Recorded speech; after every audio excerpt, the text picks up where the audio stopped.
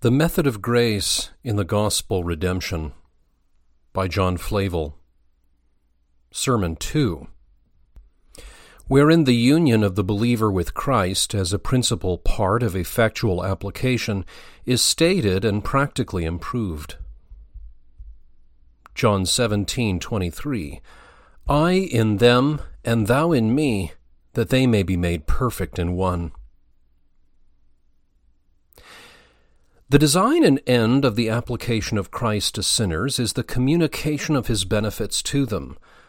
But, seeing all communications of benefits necessarily imply communion, and all communion as necessarily presupposes union with his person, I shall therefore in this place and from this scripture treat of the mystical union betwixt Christ and believers, this union being the principal act wherein the Spirit's application of Christ consists, of which I spake, as to its general nature, in the former sermon. In this verse, omitting the context, we find a threefold union, one betwixt the Father and Christ, a second betwixt Christ and believers, a third betwixt believers and themselves. First, thou in me. This is a glorious, ineffable union, and is fundamental to the other two. The Father is not only in Christ in respect of dear affections, as one dear friend is in another, who is as his own soul, nor only essentially in respect of the identity and sameness of nature and attributes, in which respect Christ is the express image of his person, Hebrews 1:3. But he is in Christ also as mediator by communicating the fullness of the Godhead, which dwells in him as God-man, in a transcendent and singular manner, so as it never dwelt nor can dwell in any other. Colossians 2:9. Secondly, I in them. Here is the mystical union betwixt Christ and the saints. That is, thou and I are one essentially. They and I are one mystically. And thou and I are one by communication of the Godhead and singular fullness of the Spirit to me as mediator, and they and I are one by my communication of the Spirit to them in measure. Thirdly, from hence results a third union betwixt believers themselves, that they may be made perfect in one, the same Spirit dwelling in them all, and equally uniting them all to me, as living members to their head of influence. There must needs be a dear and intimate union betwixt themselves as fellow members of the same body. Now, my business at this time, lying in the second branch, namely, the union betwixt Christ and believers, I shall gather up the substance of it into this doctrinal proposition, to which I shall apply this discourse. Doctrine: that there is a strict and dear union betwixt Christ and all true believers.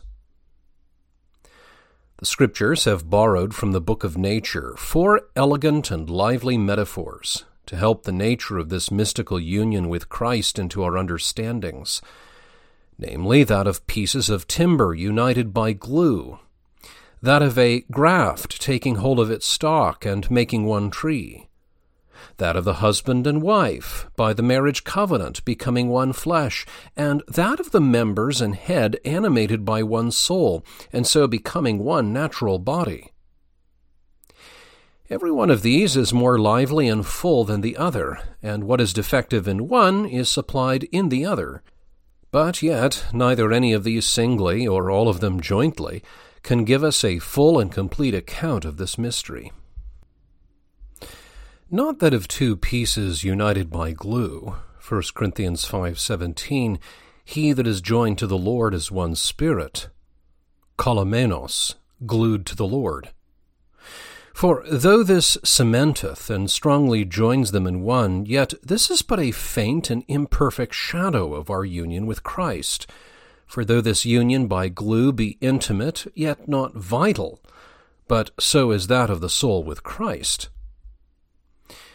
nor that of the graft and stalk mentioned, Romans 6:5. For though it be there said that believers are sumphutoi, implanted, or engrafted by way of incision, and this union betwixt it and the stalk be vital, for it partakes of the vital sap and juice of it, yet here also is a remarkable defect, for the graft is of a more excellent kind and nature than the stalk, and upon that account the tree receives its denomination from it, as from the more noble and excellent part.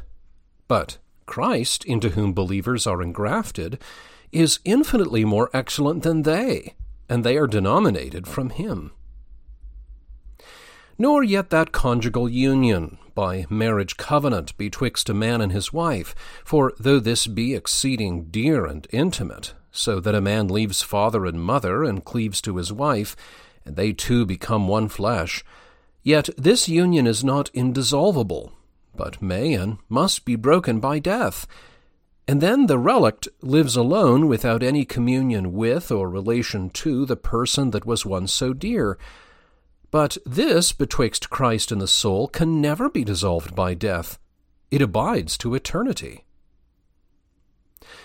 Nor, lastly, that of the head and members united by one vital spirit and so making one physical body, mentioned in Ephesians 4:15 and 16, for though one soul actuates every member, yet it doth not knit every member alike near to the head, but some are nearer and others removed farther from it. And here every member is alike nearly united with Christ the head. The weak are as near to him as the strong. Two things are necessary to be opened in the doctrinal part of this point. First, the reality. Second, the quality of this union. First, for the reality of it, I shall make it appear that there is such a union betwixt Christ and believers. It is no ens rationis, empty notion, or cunningly devised fable, but a most certain, demonstrable truth, which appears, first, from the communion which is betwixt Christ and believers. In this the apostle is express, 1 John 1:3. Truly our fellowship is with the Father and with his Son, Jesus Christ. Koinonia. It signifies such fellowship or compartnership as persons have by a joint interest in one and the same enjoyment, which is in common betwixt them.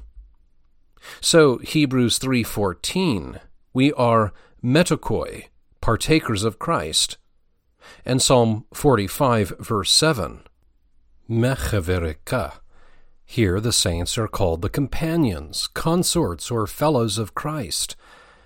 Quote, and that not only in respect of his assumption of our mortality, and investing us with his immortality, but it hath a special reference and respect to the unction of the Holy Ghost, or graces of the Spirit, of which believers are partakers with him and through him. End quote. Rivet. Now, this communion of the saints with Christ is entirely and necessarily dependent upon their union with him, even as much as the branch's participation of the sap and juice depends upon its union and coalition with the stalk. Take away the union, and there can be no communion, or communications, which is clear from 1 Corinthians 3:22 and 23. All is yours, and ye are Christ's, and Christ is God's. Where you see how all our participation of Christ's benefits is built upon our union with Christ's person. Secondly, the reality of the believer's union with Christ is evident from the imputation of Christ's righteousness to him for his justification. That a believer is justified before God by a righteousness without himself is undeniable from Romans 3:24, being justified freely by his grace through the redemption that is in Christ Jesus. And that Christ's righteousness becomes ours by imputation is as clear from Romans 4:23 and 24, but it can never be imputed to us except we be united to him and become one with him, which is also plainly asserted in 1 Corinthians 1:30, But of him are ye, in Christ Jesus, who of God is made unto us wisdom and righteousness, sanctification and redemption. He communicates his merits unto none but those that are in him. Hence all those vain cavils of the papists, disputing against our justification by the righteousness of Christ, and asserting it to be by inherent righteousness, are solidly answered. When they demand, how can we be justified by the righteousness of another? Can I be rich with another man's money, or preferred by another man's honors? Our answer is yes, if that other be my surety or husband. Indeed, Peter cannot be justified by the righteousness of Paul, but both may be justified by the righteousness of Christ imputed to them, they being members jointly knit to one common head. Principle and surety are one in obligation and construction of law.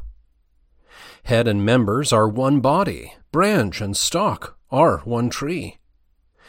And it is no strange thing to see a graft live by the sap of another stalk when once it is engrafted into it.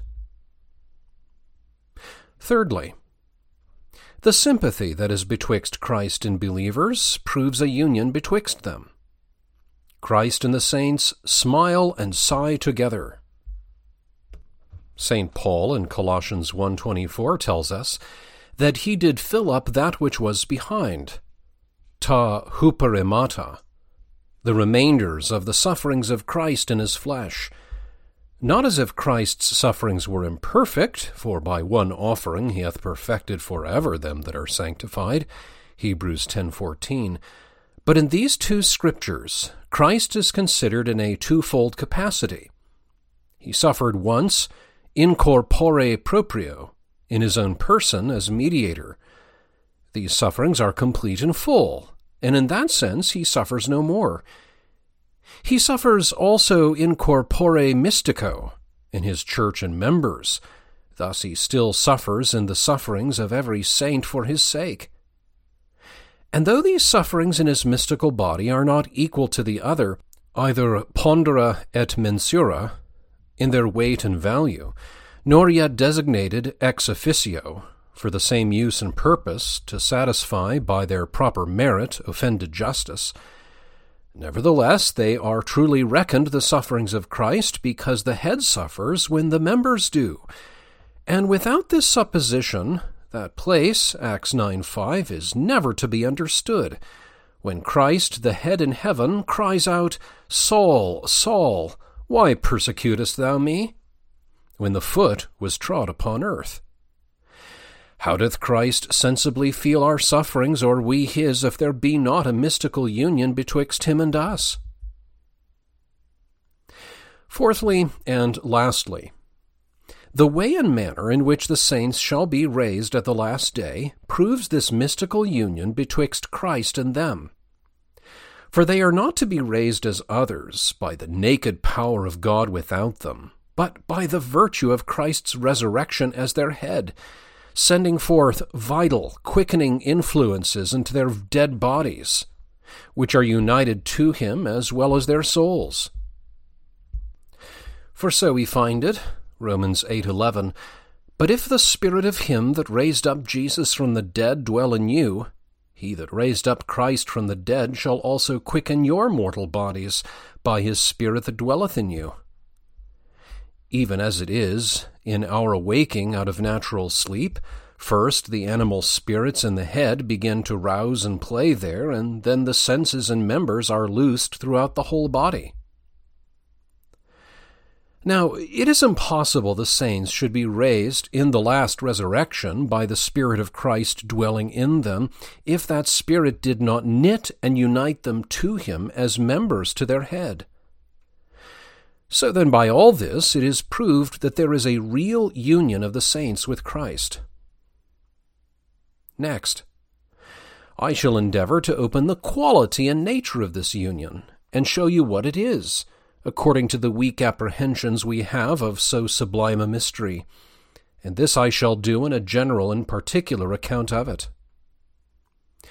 First, more generally, It is an intimate conjunction of believers to Christ, by the imparting of his Spirit to them, whereby they are enabled to believe and live in him. All divine and spiritual life is originally in the Father, and cometh not to us, but by and through the Son, John 10:26. To him hath the Father given to have autozoe, a quickening, enlivening power in himself, but the Son communicates this life which is in him to none but by and through the Spirit, Romans 8 verse 2. The Spirit of life which is in Christ Jesus hath made me free from the law of sin and death. The Spirit must therefore first take hold of us before we can live in Christ. And when he doth so, then we are enabled to exert that vital act of faith, whereby we receive Christ. All this lies plain in that one scripture, John 6:57. As the living Father hath sent me, and I live by the Father, so he that eateth me, that is, by faith, applies me, even he shall live by me. So that these two, namely the Spirit on Christ's part and faith, his work on our part, are the two ligaments by which we are knit to Christ. So that the Spirit's work in uniting or engrafting a soul in Christ is like the cutting off the graft from its native stock, which he doth by his illuminations and convictions, and closing it with the living, when it is thus prepared, and so enabling it, by the infusion of faith, to suck and draw the vital sap, and thus it becomes one with him. Or, as the many members in the natural body, being all quickened and animated by the same vital Spirit, become one body with the head, which is the principal member, Ephesians 4:4, there is one body and one Spirit. More particularly, we shall consider the properties of this union, that so we may the better understand the nature of it. And here I shall open the nature of it both negatively and affirmatively. First, negatively, by removing all false notions and misapprehensions of it. And we say, first, the saint's union with Christ is not a mere mental union only in conceit or notion, but really exists extra mentum, whether we conceive it or not. I know the atheistical world censures all these things as fancies and idle imaginations, but believers know the reality of them. John 19:20. And that day you shall know that I am in my Father, and you in me, and I in you. This doctrine is not fantastical, but scientifical. Secondly, the saint's union with Christ is not a physical union, such as is betwixt the members of a natural body and the head.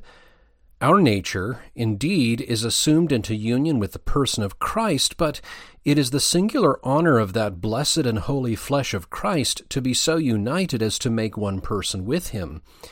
That union is hypostatical, this only mystical. Thirdly, nor is it an essential union, or union with the divine nature, so as our beings are thereby swallowed up and lost in the divine being. Some there be indeed that talk at the wild rate of being Godded into God and Christed into Christ, and those unwary expressions of Gregory Nazianzus, Theopoiein and Christopoiein, do but too much countenance those daring spirits. But there is an infinite distance betwixt us and Christ in respect of nature and excellency, notwithstanding this union. Fourthly, the union I here speak of is not a federal union, or an union by covenant only. Such an union, indeed, there is betwixt Christ and believers, but that is consequential too, and wholly dependent upon this. Fifthly and lastly, it is not a mere moral union by love and affection. Thus we say one soul is in two bodies, a friend is another self, the lover is in the person beloved. Such an union of hearts and affections there is also betwixt Christ and the saints, but this is of another nature. That we call a moral, this a mystical union. That only knits our affections, but this are persons to Christ. Secondly, positively, and first, though this union neither makes us one person nor essence with Christ, yet it knits our persons most intimately and nearly to the person of Christ. The church is Christ's body, Colossians 1:24, not his natural, but his mystical body. That is to say, his body is a mystery, because it is to him as his natural body. The saints stand to Christ in the same relation that the natural members of the body stand to the head, and he stands in the same relation to them, that the head stands into the natural members, and consequently they stand related to one another as the members of a natural body do to each other. Christ and the saints are not one, as the oak and the ivy that clasps it are one, but as the graft and stalk are one. It is not an union by adhesion, but by incorporation. Husband and wife are not so near, soul and body are not so near, as Christ and the believing soul are near to each other. Secondly, the mystical union is wholly supernatural, wrought by the alone power of God. So it is said, 1 Corinthians 1:30, "But of him are ye in Christ Jesus." We can no more unite ourselves to Christ than a branch can incorporate itself into another stock. It is of him, that is, of God, his proper and alone work. There are only two ligaments or bands of union betwixt Christ and the soul, that is, the Spirit on his part and faith on ours. But when we say faith is the band of union on our part, the meaning is not that it is so our own act, as that it springs naturally from us, or is educed from the power of our own wills. No, for the Apostle expressly contradicts it. Ephesians 2:8, "It is not of yourselves, it is the gift of God." But we are the subjects of it.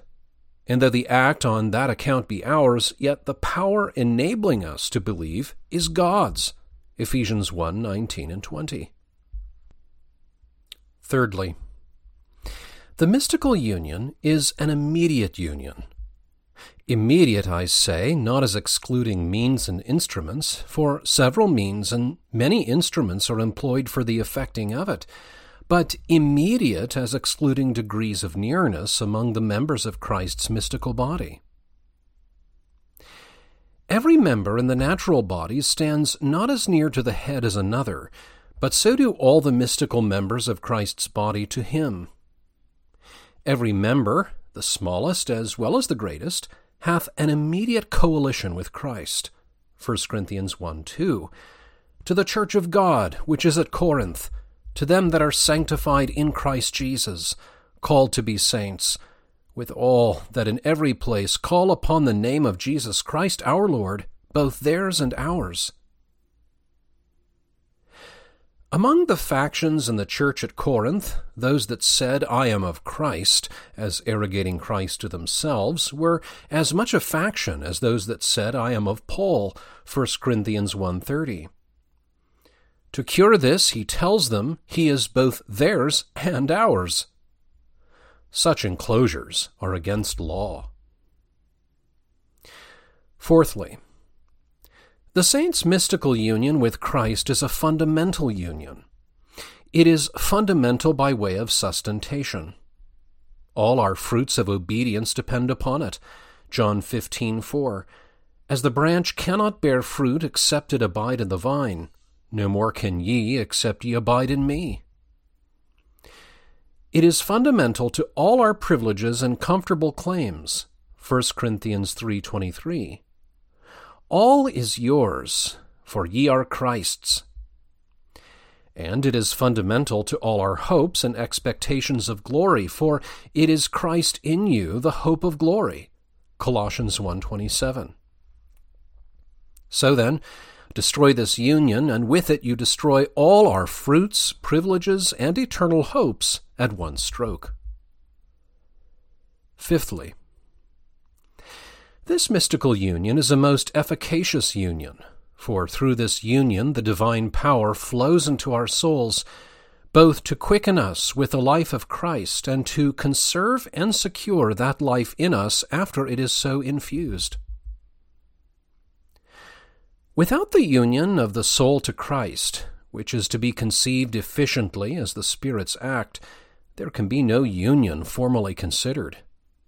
And without these, no communications of life from Christ to us, Ephesians 4:16. And as there is that energeia, or effectual working of the Spirit of life in every part, which he there speaks of, as though you should say the first appearances of a new life, a spiritual vitality diffused through the soul, which ere while was dead in sin, yet still this union with Christ is as necessary to the maintaining as before it was to the producing of it. For why is it that this life is not again extinguished, and wholly suffocated in us by so many deadly wounds as are given it by temptations and corruptions? Surely no reason can be assigned more satisfying than that which Christ himself gives us in John 14:19, "Because I live, ye shall live also." That is to say, whilst there is vital sap in me, the root, you that are branches in me cannot wither and die. Sixthly, the mystical union is an indissoluble union. There is an everlasting tie betwixt Christ and the believer, and herein also it is beyond all other unions in the world. Death dissolves the dear union betwixt the husband and wife, friend and friend, yea, betwixt soul and body, but not betwixt Christ and the soul. The bands of this union rot not in the grave. What shall separate us from the love of Christ, saith the Apostle, Romans 8:35, 38, and 39. He bids defiance to all his enemies and triumphs in the firmness of his union over all hazards that seem to threaten it. It is with Christ in us in respect of the mystical union as it was with Christ himself in respect of the hypostatical union. That was not dissolved by his death, when the natural union betwixt his soul and body was, nor can this mystical union of our souls and bodies with Christ be dissolved when the union betwixt us and our dearest relations, yea, betwixt the soul and body, is dissolved by death. God calls himself the God of Abraham, long after his body was turned into dust. Seventhly, it is an honorable union, yea, the highest honor that can be done unto men. The greatest honor that was ever done to our common nature was by its assumption into union with the second person hypostatically, and the highest honor that was ever done to our single persons was their union with Christ mystically. To be a servant of Christ is a dignity transcendent to the highest advancement among men. But to be a member of Christ, how matchless and singular is the glory thereof! And yet such honor have all the saints, Ephesians 5:30. We are members of his body, of his flesh, and of his bones. Eighthly, it is a most comfortable union, yea, the ground of all solid comfort, both in life and death. Whatever troubles, wants, or distresses befall such, in this is abundant relief and support. Christ is mine, and I am his. What may not a good soul make out of that? If I am Christ's, then let him take care for me, and indeed in so doing he doth but take care for his own. He is my head, and to him it belongs to consult the safety and welfare of his own members, Ephesians 1:22-23. He is not only an head to his own, by way of influence, but to all things else by way of dominion for their good. How comfortably may we repose ourselves under that cheering consideration, upon him at all times and in all difficult cases. Ninthly, it is a fruitful union. The immediate end of it is fruit. Romans 7:4. We are married to Christ that we should bring forth fruit to God. All the fruit we bear before our engrafture into Christ is worse than none. Till the person be in Christ, the work cannot be evangelically good and acceptable to God. We are made accepted in the Beloved. Ephesians 1:6. Christ is a fruitful root and makes all the branches that live in him so too. John 15:8. Tenthly, and lastly, it is an enriching union, for by our union with his person we are immediately interested in all his riches, 1 Corinthians 1:30. How rich and great a person do the little arms of faith clasp and embrace! All is yours, 1 Corinthians 3:22. All that Christ hath becomes ours, either by communication to us or improvement for us. His Father, John 20:17. His promises, 2 Corinthians 1:20. His providences, Romans 8:28. His glory, John 17:24. It is all ours by virtue of our union with him. Thus you see briefly what the mystical union is. Next we shall improve it. Inference 1. If there be such a union betwixt Christ and believers, then what transcendent dignity hath God put upon believers? Well might Constantine prefer the honor of being a member of the Church before that of being head of the empire, for it is not only above all earthly dignities and honors, but in some respect above that honor which God hath put upon the angels of glory. Great is the dignity of the angelical nature. The angels are the highest and most honorable species of creatures.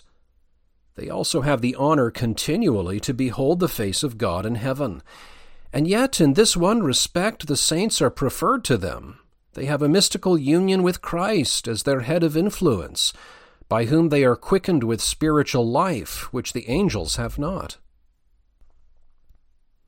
It is true, there is an anakephalaiosis, or gathering together of all in heaven and earth under Christ as a common head, Ephesians 1:10. He is the head of angels as well as saints, but in different respects. To angels he is an head of dominion and government, but to saints he is both an head of dominion and a vital influence too. They are his chief and most honorable subjects, but not his mystical members. They are as the barons and nobles in his kingdom, but the saints as the dear spouse and wife of his bosom. This dignifies the believer above the greatest angel. And as the nobles of the kingdom think it a preferment and honor to serve the queen, so the glorious angels think it no degradation or dishonor to them to serve the saints. For to this honorable office they are appointed, Hebrews 1:14, to be ministering or serviceable spirits for the good of them that shall be heirs of salvation. The chiefest servant disdains not to honor and serve the heir.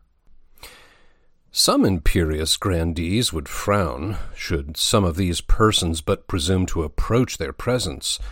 But God sets them before his face with delight, and angels delight to serve them.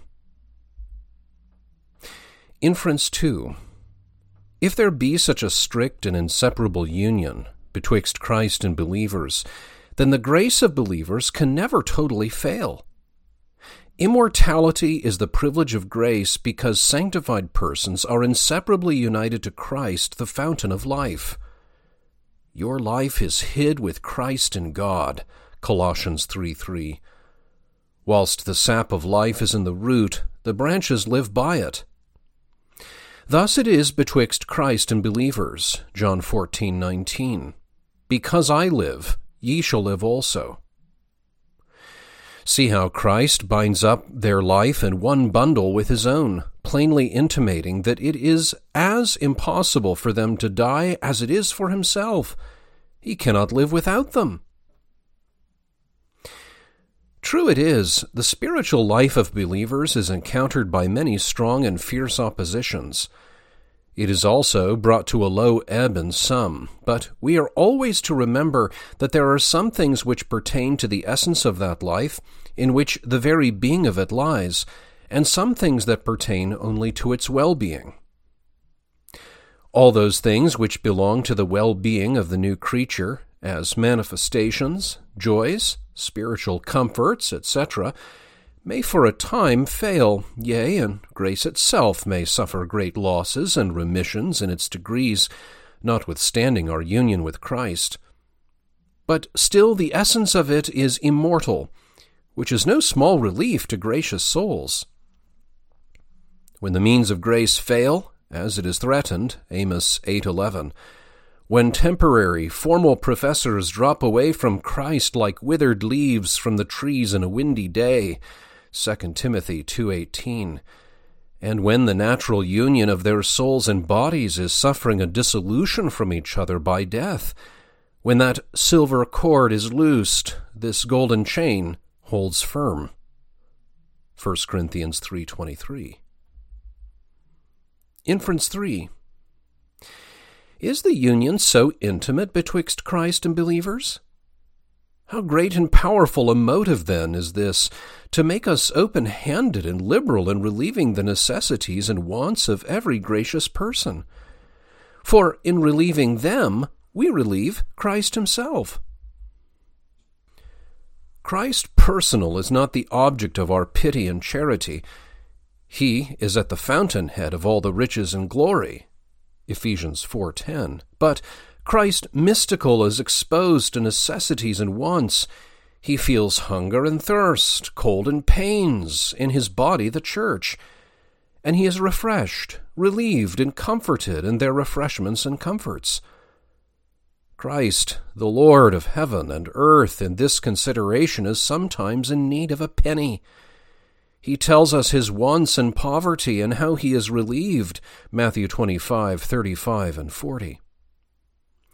A text believed and understood by very few. I was an hungered, and ye gave me meat. I was thirsty, and ye gave me drink. I was a stranger, and ye took me in. Then shall the righteous answer, Lord, when saw we thee an hungered?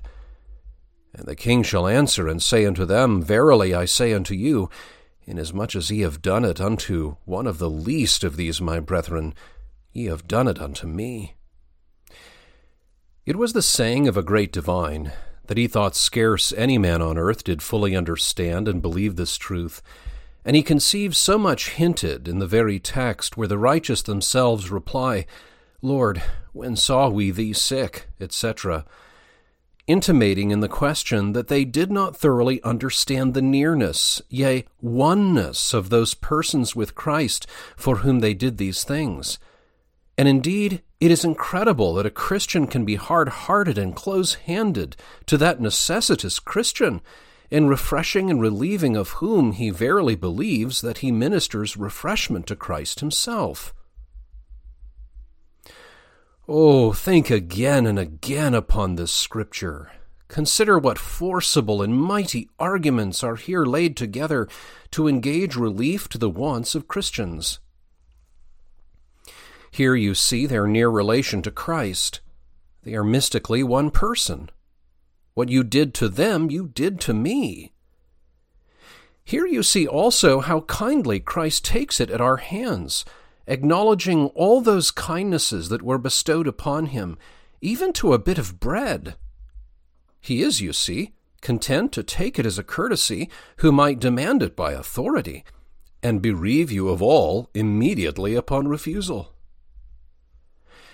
Yea, here you see one single branch or act of obedience, our charity to the saints, is singled out from among all the duties of obedience and made the test and evidence of our sincerity in that great day, and men blessed or cursed according to the love they have manifested this way to the saints.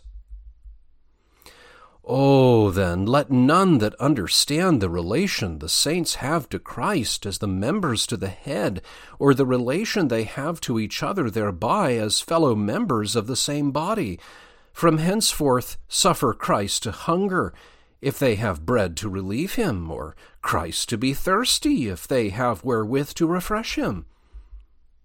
This union betwixt Christ and the saints affords an argument beyond all other arguments in the world to prevail with us. Methinks a little rhetoric might persuade a Christian to part with anything he hath for Christ, who parted with the glory of heaven, yea, in his own blood for his sake. Inference 4. Do Christ and believers make but one mystical person? How unnatural and absurd, then, are all those acts of unkindness whereby believers wound and grieve Jesus Christ. This is as if the hand should wound its own head, from which it receives life, sense, motion, and strength. When Satan smites Christ by a wicked man, he then wounds him with the hand of an enemy. But when his temptations prevail upon the saints to sin, he wounds him, as it were, with his own hand. As the eagle and tree in the fable complained, the one that he was wounded by an arrow winged with his own feathers, the other that it was cleaved asunder by a wedge hewn out of its own limbs. Now, the evil and disingenuity of such sins are to be measured not only by the near relation Christ sustains to believers as their head, but more particularly from the several benefits they receive from him as such. For in wounding Christ by their sins, first, they wound their head of influence, through whom they live, and without whom they had still remained in the state of sin and death. Ephesians 4, verse 16. Shall Christ send life to us, and we return that which is death to him? Oh, how absurd! How disingenuine is this!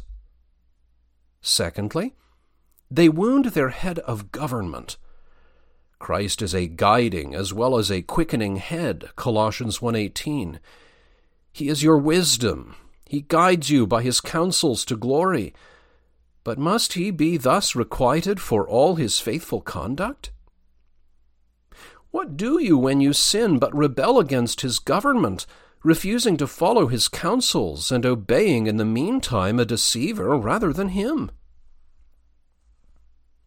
Thirdly, they wound their consulting head, who cares, provides, and projects for the welfare and safety of the body. Christians, you know your affairs below have not been steered and managed by your own wisdom, but that orders have been given from heaven for your security and supply from day to day. I know, O Lord, saith the prophet, that the way of man is not in himself, neither is it in him that walks to direct his own steps. Jeremiah 10:23. It is true. Christ is out of your sight, and you see him not. But he sees you and orders everything that concerns you. And is this a due requital of all that care he hath taken for you? Do you thus requite the Lord for all his benefits? What, recompense evil for good? Oh, let shame cover you. Fourthly and lastly, they wound their head of honor. Christ, your head, is the fountain of honor to you.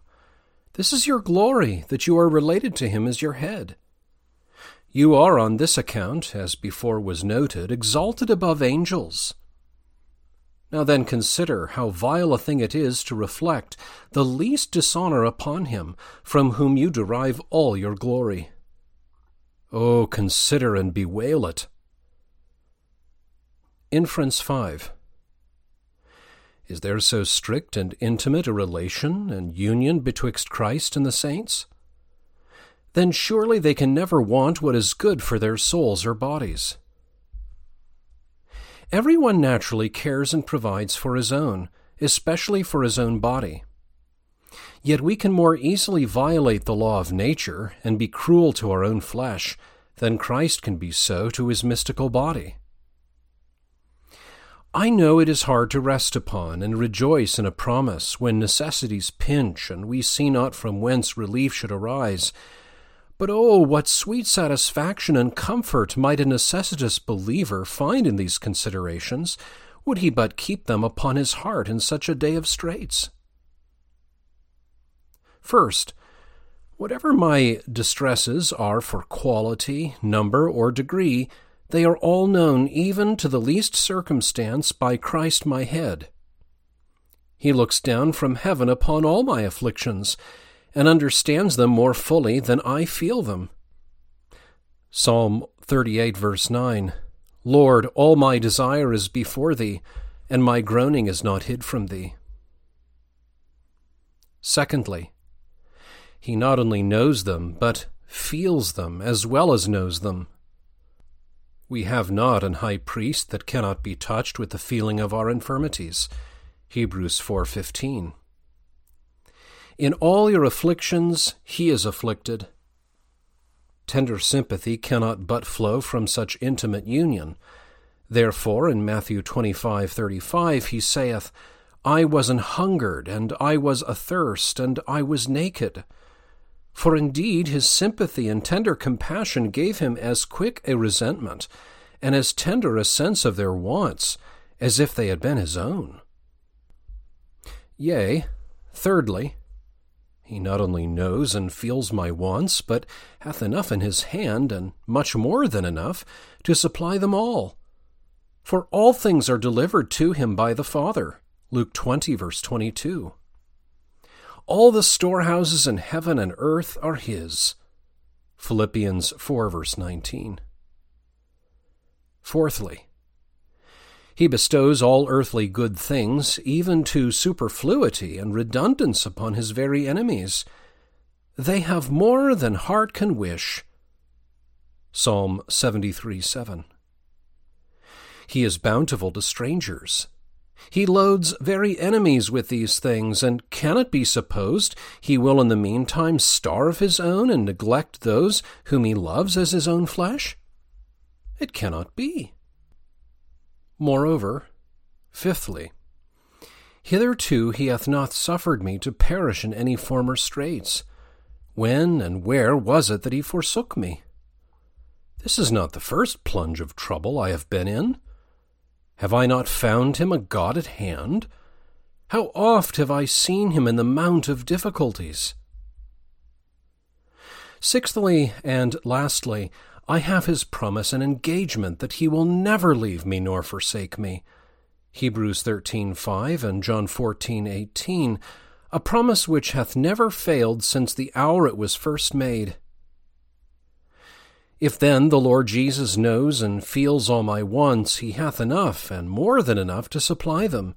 If he gives even to redundance unto his enemies, hath not hitherto forsaken me, and hath promised he never will.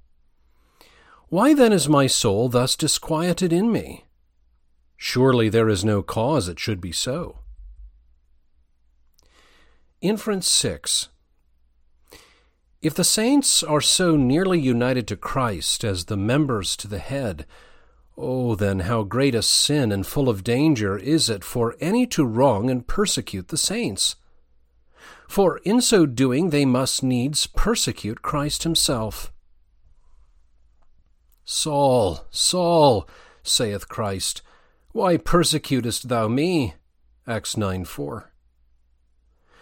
The righteous God holds himself obliged to vindicate oppressed innocency, though it be in the persons of wicked men. How much more when it is in a member of Christ? He that toucheth you toucheth the apple of mine eye. Zechariah 2:8. And is it to be imagined that Christ will sit still and suffer his enemies to hurt or injure the very apples of his eyes? No. He hath ordained his arrows against the persecutors. Psalm 7:13. Oh, it were better thine hand should wither, and thine arm fall from thy shoulder, than ever it should be lifted up against Christ in the poorest of his members. Believe it, sirs, not only your violent actions, but your hard speeches are all set down upon your doomsday book, and you shall be brought to an account for them in the great day. Jude 15. Beware what arrows you shoot, and be sure of your mark before you shoot them. Inference 7. If there be such an union betwixt Christ and the saints, as hath been described, upon what comfortable terms then may believers part with their bodies at death? Christ your head is risen, therefore you cannot be lost. Nay, he is not only risen from the dead himself, but is also become the firstfruits of them that slept. 1 Corinthians 15:20. Believers are his members, his fullness. He cannot, therefore, be complete without you. A part of Christ cannot perish in the grave, much less burn in hell. Remember, when you feel the natural union dissolving, that this mystical union can never be dissolved. The pangs of death cannot break this tie. And as there is a peculiar excellency in the believer's life, so there is a singular support and peculiar comfort in his death. To me, to live is Christ, and to die is gain. Philippians 1:21. Inference 8. If there be such an union betwixt Christ and believers, how doth it concern every man to try and examine his estate, whether he is really united with Christ or not, by the natural and proper effects which always flow from this union? As, first, the real communication of Christ's holiness to the soul. We cannot be united with this root, and not partake of the vital sap of sanctification from him. All that are planted into him are planted into the likeness of his death and of his resurrection. Romans 6:5 and 6. That is, by mortification and vivification.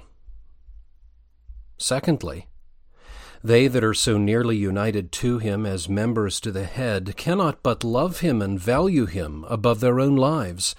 As we see in nature, the hand and arm will interpose to save the head.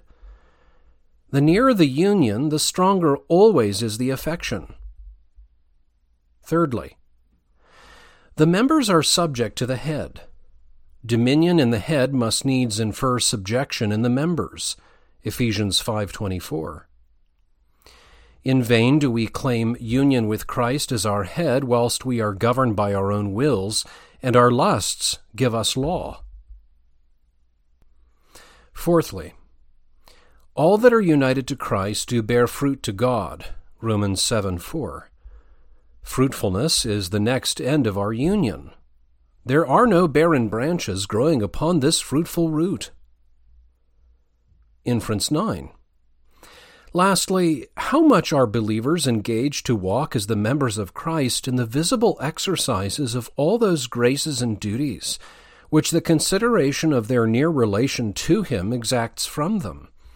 As, first, how contented and well pleased should we be with our outward lot, however providence hath cast it for us in this world. Oh, do not repine. God hath dealt bountifully with you. Upon others he hath bestowed the good things of this world, upon you, himself in Christ. Secondly, how humble and lowly in spirit should you be under your great advancement? It is true, God hath magnified you greatly by this union, but yet do not swell. You bear not the root, but the root you. Romans 11:18. You shine, but it is as the stars with a borrowed light. Thirdly, how zealous should you be to honor Christ, who hath put so much honor upon you? Be willing to give glory to Christ, though his glory should rise out of your shame. Never reckon that glory that goes to Christ to be lost to you. When you lie at his feet in the most particular heart-breaking confessions of sin, yet let this please you, that therein you have given him glory. Fourthly, how exact and circumspect should you be in all your ways, remembering whose you are and whom you represent. Shall it be said that a member of Christ was convicted of unrighteousness and unholy actions? God forbid! If we say we have fellowship with him and walk in darkness, we lie. 1 John 1:6. And he that saith he abideth in him ought also himself to walk, even as he also walked. 1 John 2:6. Fifthly, how studious should you be of peace among yourselves, who are so nearly united to such a head, and thereby are made fellow members of the same body? The heathen world was never acquainted with such an argument as the apostle urges for unity in Ephesians 4:3 and 4. Sixthly, and lastly, how joyful and comfortable should you be, to whom Christ, with all his treasures and benefits, is effectually applied in this blessed union of your souls with him. This brings him into your possession. Oh, how great, how glorious a person do these little weak arms of your faith embrace! Thanks be to God for Jesus Christ. This audio recording was read by Michael Ives. I hope you found it enlightening and edifying.